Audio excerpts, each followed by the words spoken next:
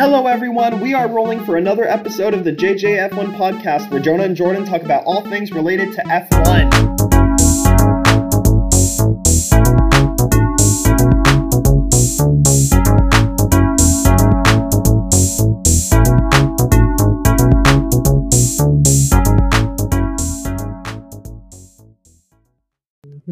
Happy Sunday, Jordan. Happy Sunday. How's it going? Good. Grand Prix Sunday at your favorite circuit. Yeah, my circuit favorite, not named Circuit Gilles Villeneuve. Let's remember Right. that. Right. We had the Azerbaijan Grand Prix this morning, where Max Verstappen won from Sergio Perez and George Russell. I wanted to know, what was your general opinion about this race? Because I'm going to be honest with you. My first opinion of this is this was the most boring Azerbaijan GP that has ever been hosted in the series of Azerbaijan GPs. I only think that that's the case because there was no crazy safety cars or no crazy red flags.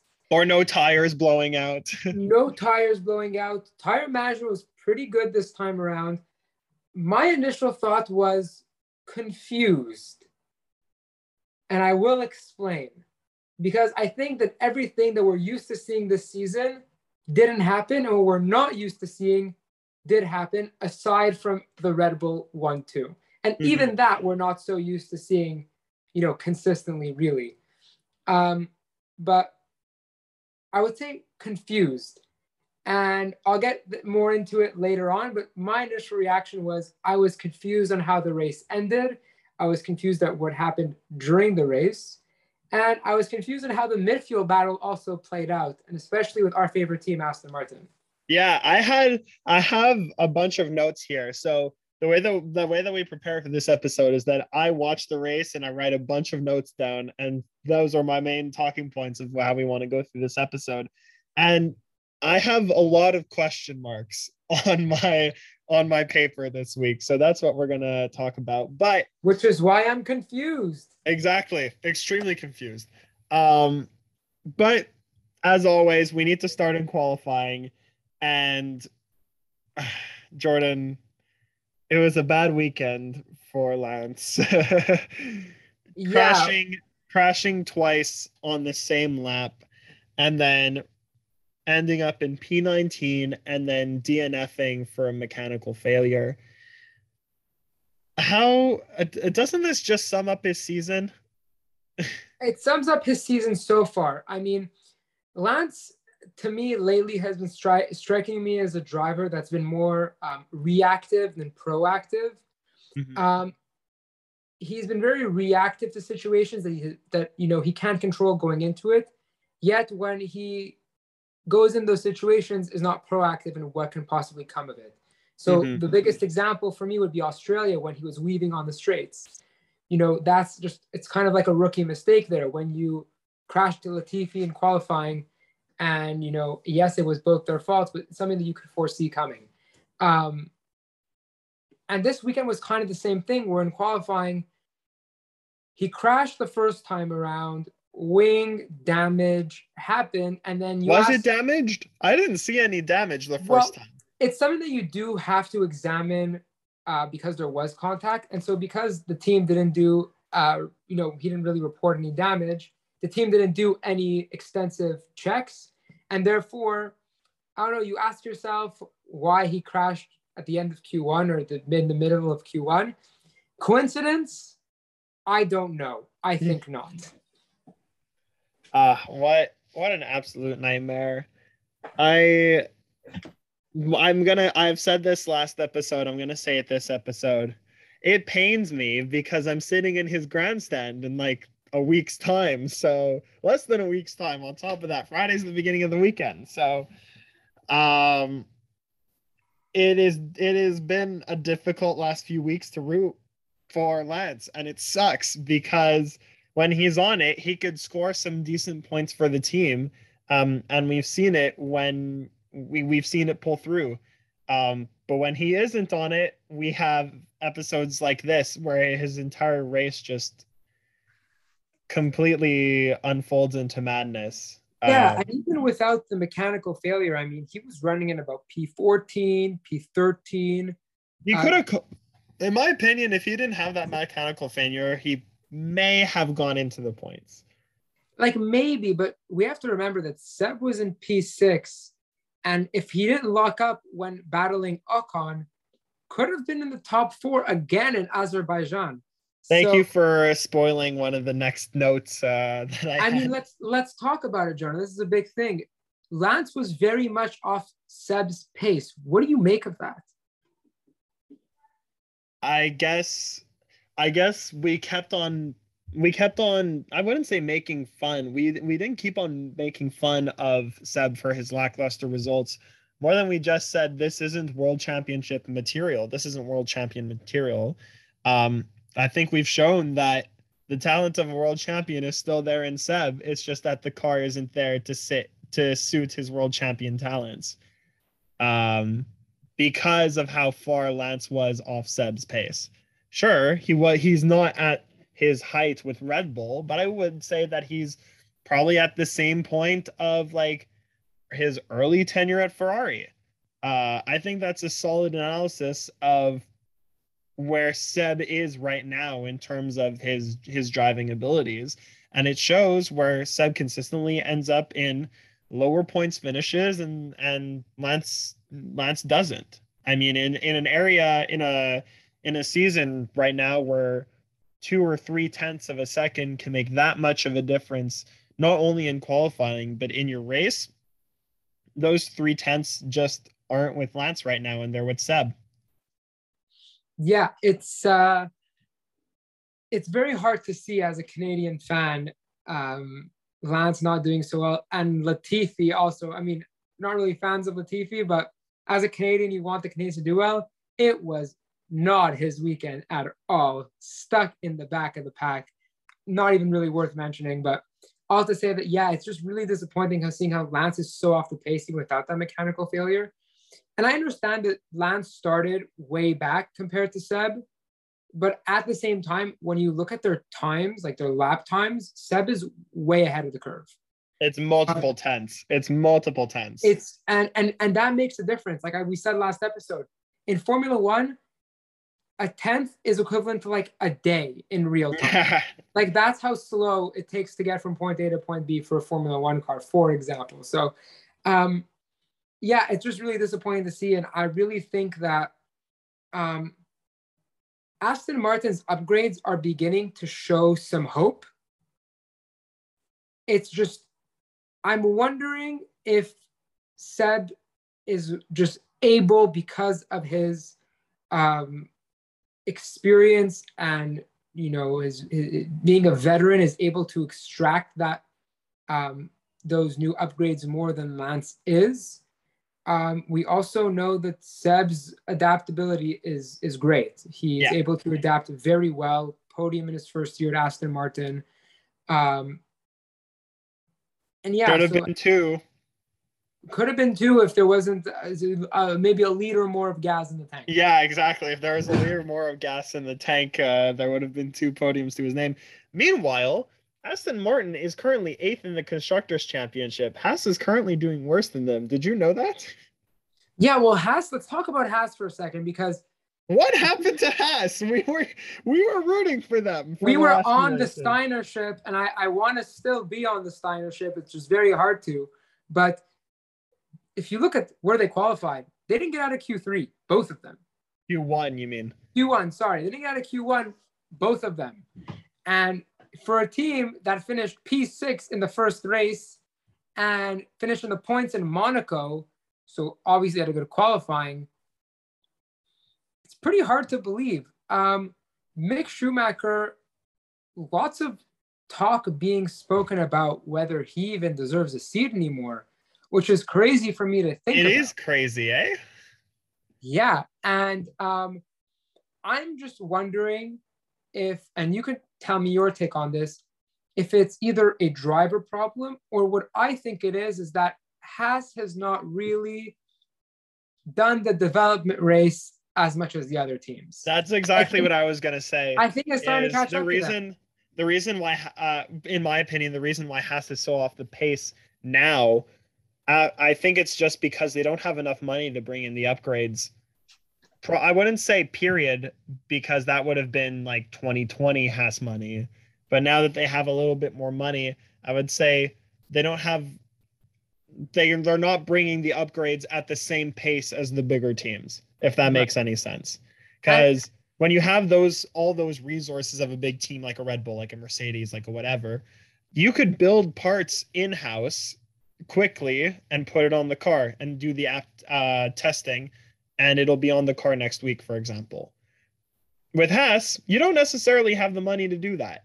So I think that's the current state of Haas, is that eventually they're going to pick it up when their upgrades come in. And the question is, when are those upgrades going to come in? Probably the European leg, but we'll see. But it's great that we went to a circuit like the Baku City circuit, because these teams have a much better picture now, especially a team like Haas, who obviously has so much to improve on. They have a good picture of where the upgrades need to go. And so for a team that hasn't already spent money in upgrades, a circuit like Baku City circuit, where you have straights galore, you have a very twisty, slow section in the back with the old city, it gives you an idea. It has sort of both areas where a Formula One car needs to perform. So because they haven't already spent money on upgrades, now they're able to kind of assess everywhere their car needs to perform, every type of turn, and they can assess where they can effectively spend their money. And so I'm hoping that Haas does something like that, where they use the Baku City circuit sort of like their laboratory. Yeah, their lab, their opportunity to identify the key points in their car where strategically they can improve. Because as much as they've had like a crazy history with the Mazepin and the Russia scandal and everything, it's a team I want to see succeed, especially because I really like Kevin Magnussen. And also, I'm currently in the US because apparently I'm incapable of staying in a country for more than 3 days at a time.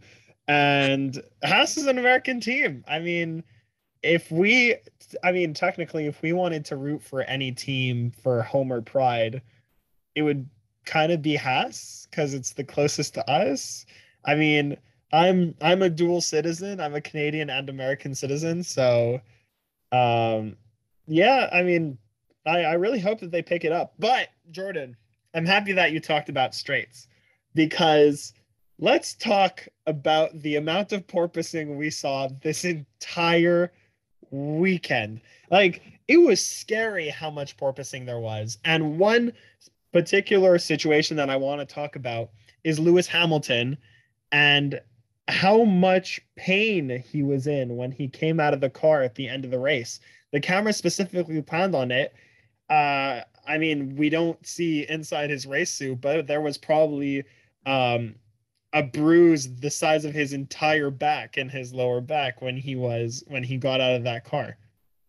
Yeah, and it's interesting that you mentioned this, because after the race, I saw that Toto Wolff had said that he may not race in Canada because of back pains, and it's possible that he misses the race. The porpoising issue, and it's funny because at the beginning, at one point around Spain, we thought it was getting fixed. We thought there were improvements there. In a city where the wind blows differently like Baku, and it's a city circuit, buildings, not really open air, the porpoising may hit different. The wind flow may hit different. And this was, it's hard. It's hard for a driver. Already they have 6 Gs. They have G forces galore on their neck. These guys have 6 times the pressure of gravity. It's their necks are like dumbbells. Like, that's how big their necks are. And also 340, the top speed I saw on the straight was 337 kilometers an hour. Which is crazy. What? So these guys, we don't realize how fast that truly is. For those who don't think that Formula One drivers are athletes, you are proven wrong. Yeah. And yes, the back pain is real. I think that the porpoising is an issue with Mercedes, and it's an issue everywhere. Even Ferrari, but I mean, no, Mercedes is definitely feeling it the most. Yeah, and so They got to fix that if they want to have at the end of the day, it's an issue that they have to fix. And if it gets to an extreme level where it causes back pains and that can impact Lewis Hamilton's health and not even be able to race, that's an issue that you need to fix ASAP. It's yeah. I remember, this is going to be the second podcast in a row that I'm going to say this specific word, but Toto went on the radio after Hamilton finished the race and said, listen, Lewis, I know that the car's a shit box. I'm happy. I don't know how you managed to drive it, but thank you for your hard work. So if they realize it, then something is truly going on in Mercedes that we never thought would happen. Yeah, and like I admitted last episode, I forfeited my prediction of them winning the World Championship. But Charles Leclerc is only 17 points behind. Sorry, George Russell is only 17 points behind Charles Leclerc in the driver's standings right now. Yeah, so before we move on to other teams and other scenarios that I wanted to talk about, now that we're on the Mercedes subject, let's talk about George Russell, because in my opinion, I think that was the quietest podium I've ever seen in the last few years. It's just like, okay, Leclerc's out, Sainz is out, Perez let him in. Who's in third? Oh, it's George Russell. Okay, cool. Yeah, we're kind of getting used to seeing him a little bit here and there on the podium. Yeah. And for somebody that we were never expecting to see on the podium last year, he did. He is 17 points behind a Ferrari in the driver's standings after round 8. Look, my theory will always be the same, and I'll continue to say this for the rest of the year. George Russell is used to driving a terrible car and taking it to places that it will never be, but it so happens to be there. Is it Mr. Sunday? Do we call him Mr. Sunday? I don't know if we're calling him Mr. Sunday yet. I think he's got to win a race to be called Mr. Sunday, but that's true. But look, I think that he's really the shitbox whisperer. We can call him that. He's really the lemon whisperer, because because he's really taking that citron and making really a good car out of a bad one. And it's impressive, and it really shows his talent that we saw bits and pieces of in Williams, and I'm so happy that he's getting this opportunity to show his worth in a top team. But like I said, when I predicted that he would go to Mercedes, he just is coming in at the worst moment, where with the change of regulations, they're not consistently fighting for wins and podiums and championships anymore. No, and also I'd like to point out one thing. I mean, I don't like to point this out. I don't want to point this out, but I kind of morally have to. I don't think that if Valtteri was still in that seat, that Mercedes would be where they are right now. I agree. And it pains me to say this because Valtteri is an amazing driver, and I think he deserves to be in Formula One for a long time. And I think that Alfa Romeo is a good fit. They just have been kind of unlucky in the past couple of weeks with with strategy and on top of that, if you want to talk about Alfa Romeo, there was also Zhou Guanyu, who actually went past Valtteri Bottas this week. For team orders, they let Zhou pass Valtteri. Yeah, it's interesting to see how the number 2, I guess, in quotes, is getting sort of priority. And this is just a general race opinion. I hate when team orders have to come into play. It really bothers me when the Red Bull mechanic goes to Max or to Checo, I forget who it was, and says, no fighting. I was going to talk, that's also on my bullet points, so I guess we could just dive into it. Yeah, what's your take? It was Checo. Checo's mechanic went on and said no fighting, so that Max could go through, and it was because Max had more pace. But I just want to talk about the amazing weekend that Sergio Perez had. At the same time, because yes, Sergio Perez ended up in second. However, we forget that into turn one, he was in the lead. And it was an amazing turn, an amazing pass. And I thought that Charles Leclerc pulled the Lewis Hamilton 2021 and just forgot to switch his brake magic or something like that, because I saw him locking up. And then I said, oh, there's no way he's going to fall through again. He made the turn, but Sergio Perez made it first. And after being fastest in all three practices, and then second in qualifying, second in the race, I think that this is proof that Sergio Perez can finally stack it up against Max. And just in this situation, I mean, sure, after he let him through, he completely lost pace. So I understand Red Bull's decision to let him to say no fighting and to let Max through. But this just shows that if he has the opportunity to win a championship, he might be able to do it. Probably not this year, but maybe next year, maybe who knows. I have to disagree with you on this one. Why? Tell me. I think that when you have two drivers that are, maybe have a bit of animosity between them, the compete levels are very high, the tensions are very high, kind of like a Nico and Lewis, then I would understand why you would say no fighting.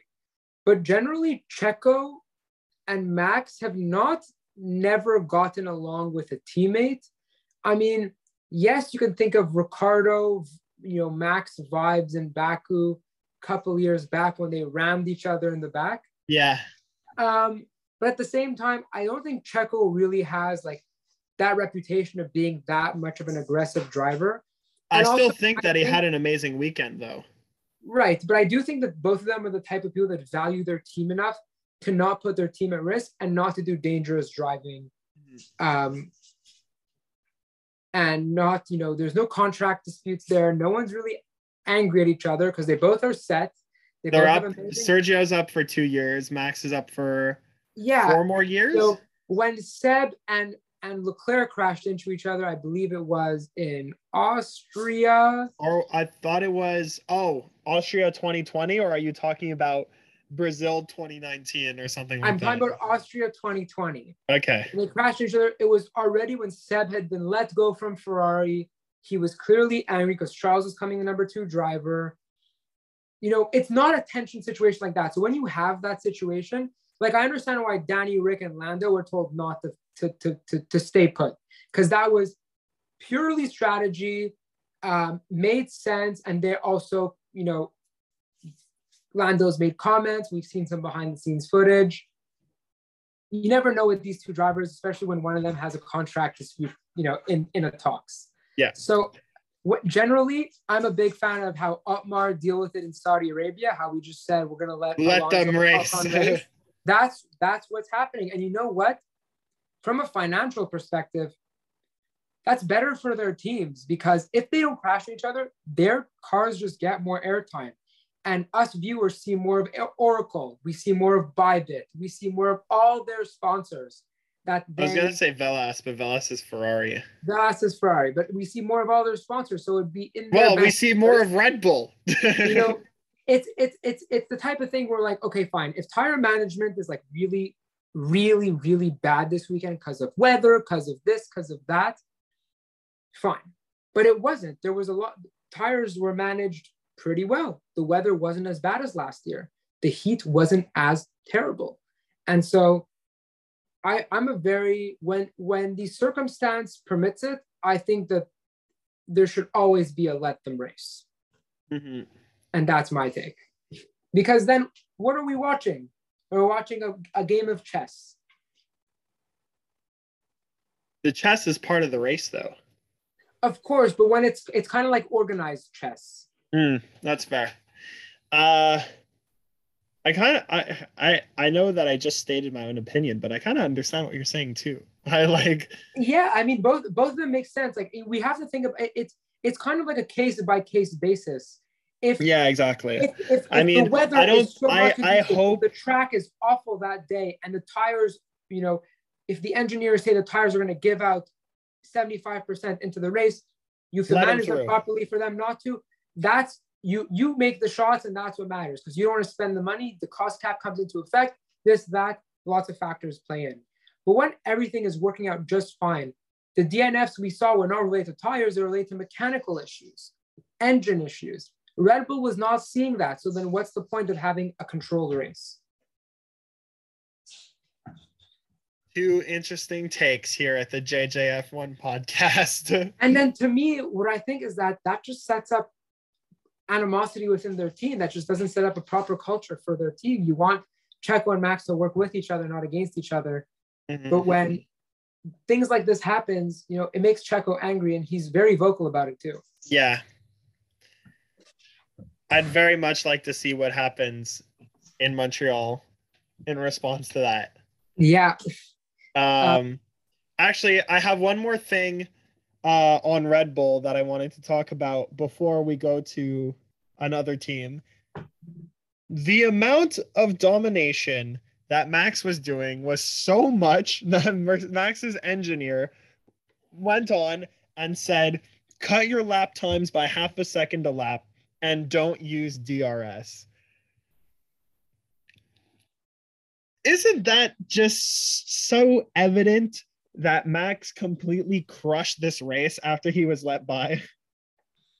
Yeah, I mean, I never heard that before in my life. I've never heard that ever. And it wasn't just for Max too, it was for Checo, but they put Max's engineer on the radio, so that's what came to mind first.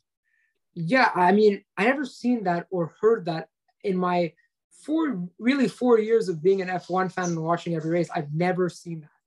I think they were just extremely paranoid from last year where Max's tire blew out.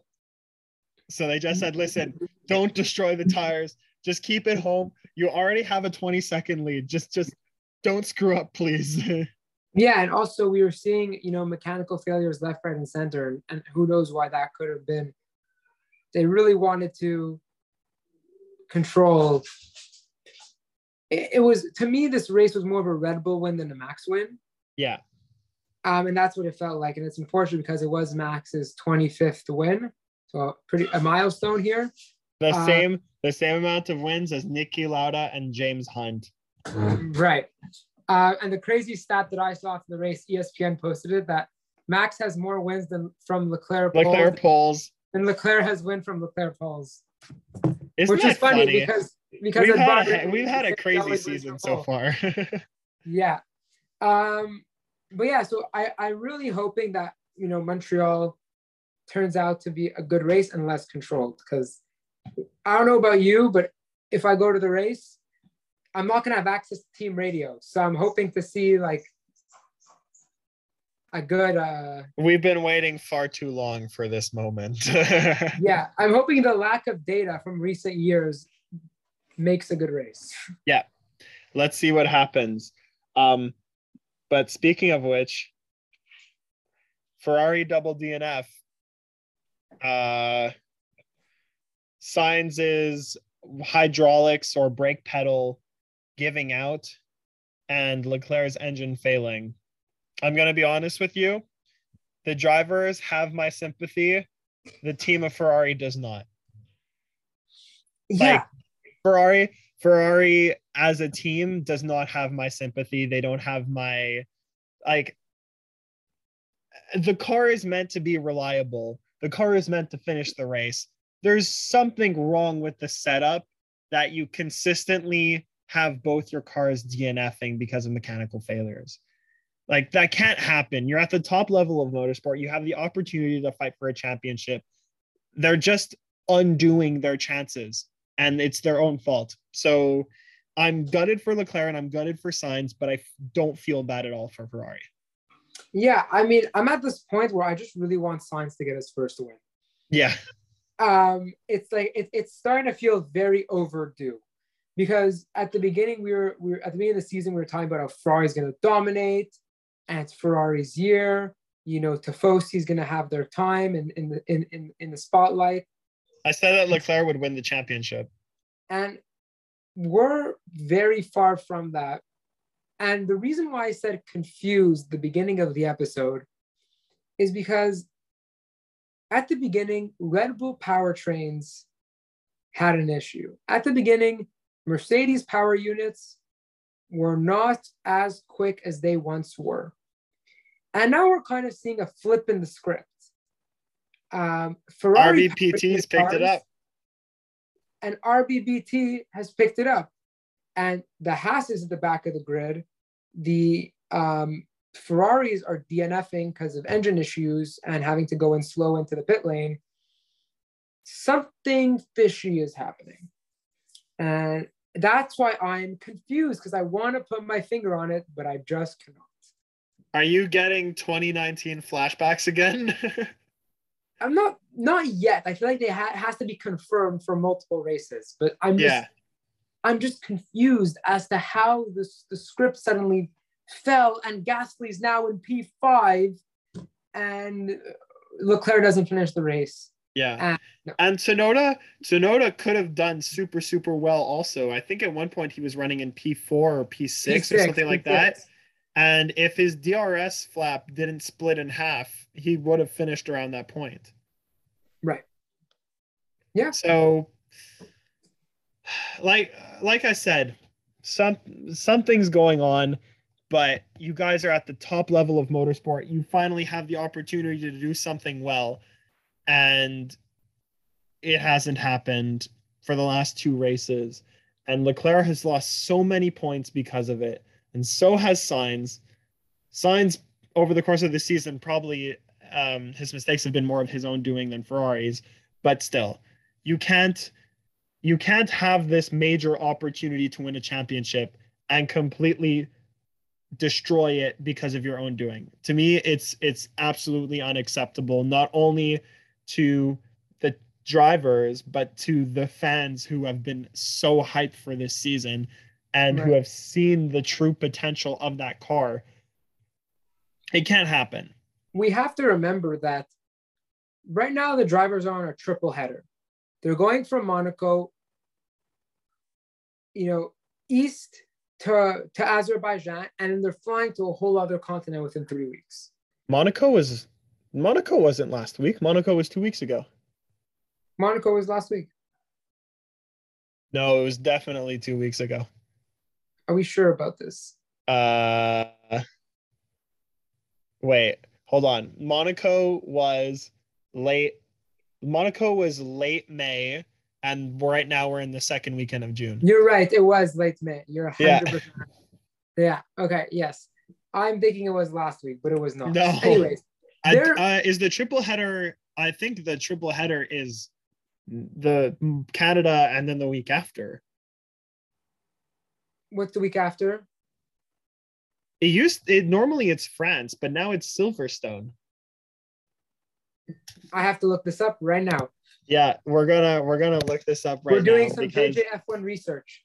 Yeah, we're doing some JJF1 research. I also want to mention that I've spent most of my morning preparing the graphics for social media for the rest of the season.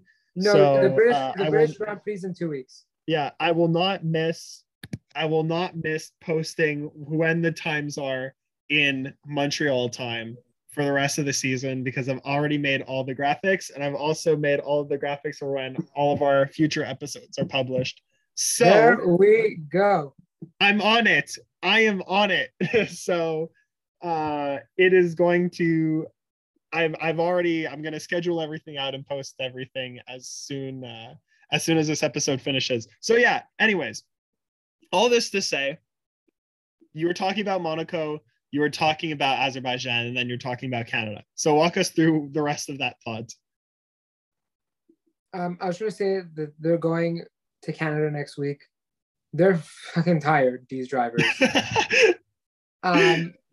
So we got to cut them some slack and understand where they're coming from. And they're also really frustrated because these new cars, it's a whole learning curve for them.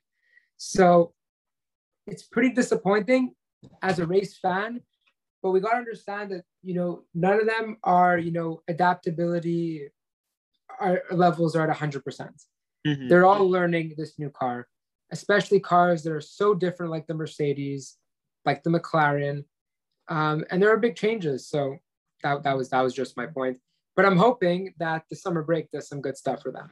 I hope that the summer break does some good stuff too, because not only for them, but for us, we've had a crazy first leg of the season. We have the Canadian Grand Prix in a week's time, and then we're going to have a 3-week break at some point to just take everything in and unpack what this crazy season has brought on to us. That being said, do you have anything else to say about the race? Danny Rick finishing the points, pretty happy. All right. Well then, you know what this means, Jordan. In 7 days' time, it will be lights out and away we go in Montreal for the Canadian Grand Prix. I can't believe I'm saying this. I have waited so long for this moment to happen since we've started filming this podcast, since everything before that. I can not believe we are finally going back to Montreal, and I'm going to be at the track for the pit walk. You're doing the pit walk with me, right? Yeah, we'll be filming some content there, so please stay tuned. We're gonna film a lot of social media content at the pit walk, and then I'm going to be at the track Friday, Saturday, and Sunday from 7:30 in the morning. The second that the circuit opens, I will be at the track, and we're going back to Circuit Gilles Villeneuve, which means that we probably have some great bold predictions to make for this podcast's home race. Yeah, well, I'd love to see a Canadian in the points, but that's sort of wishful thinking, crazy to say that. But I'd say that my bold prediction would be that Carlos Sainz finishes on the podium. I think it's a stretch if I say that he wins, but I'd like to see him on the podium. You want to know what I think is going to happen? If you say Lance win, I will kill you. No, not a Lance win. Don't worry about that. I'm not that crazy. But I will say that I think Checo is going to win. Yeah, I also think he could win too. I hope he does, because that would make a very interesting championship battle. Yeah, with the amount of pace that he's shown this weekend up until no fighting, that man could definitely pull out a win, and I will be extremely happy for Checo if it does, if it happens. And I'm going to be in the Lance Stroll grandstand over the course of the weekend. So I'm bringing my Canadian flag. I'm bringing my Aston Martin hat and my Aston Martin shirt, and I'm playing my best Lance Stroll doppelganger. So it's gonna be a very, very fun weekend. And for right now, it looks like the weather's supposed to be good also. Interesting. So in Formula One language, I don't know if that's good or if that's bad. I don't know, but let's see. Final comments of how excited you are for Montreal, and then we're going to wrap up. I am so excited. I can't do the pit walk with you on Thursday morning. Be there or be square. It's going to be fun. All right. Well, in that case, if you want to see what we're up to for the Canadian Grand Prix and for the rest of the season and beyond, feel free to like our Facebook page and follow us on Instagram at the JJF1 Podcast. And we will see you for the next episode. See ya.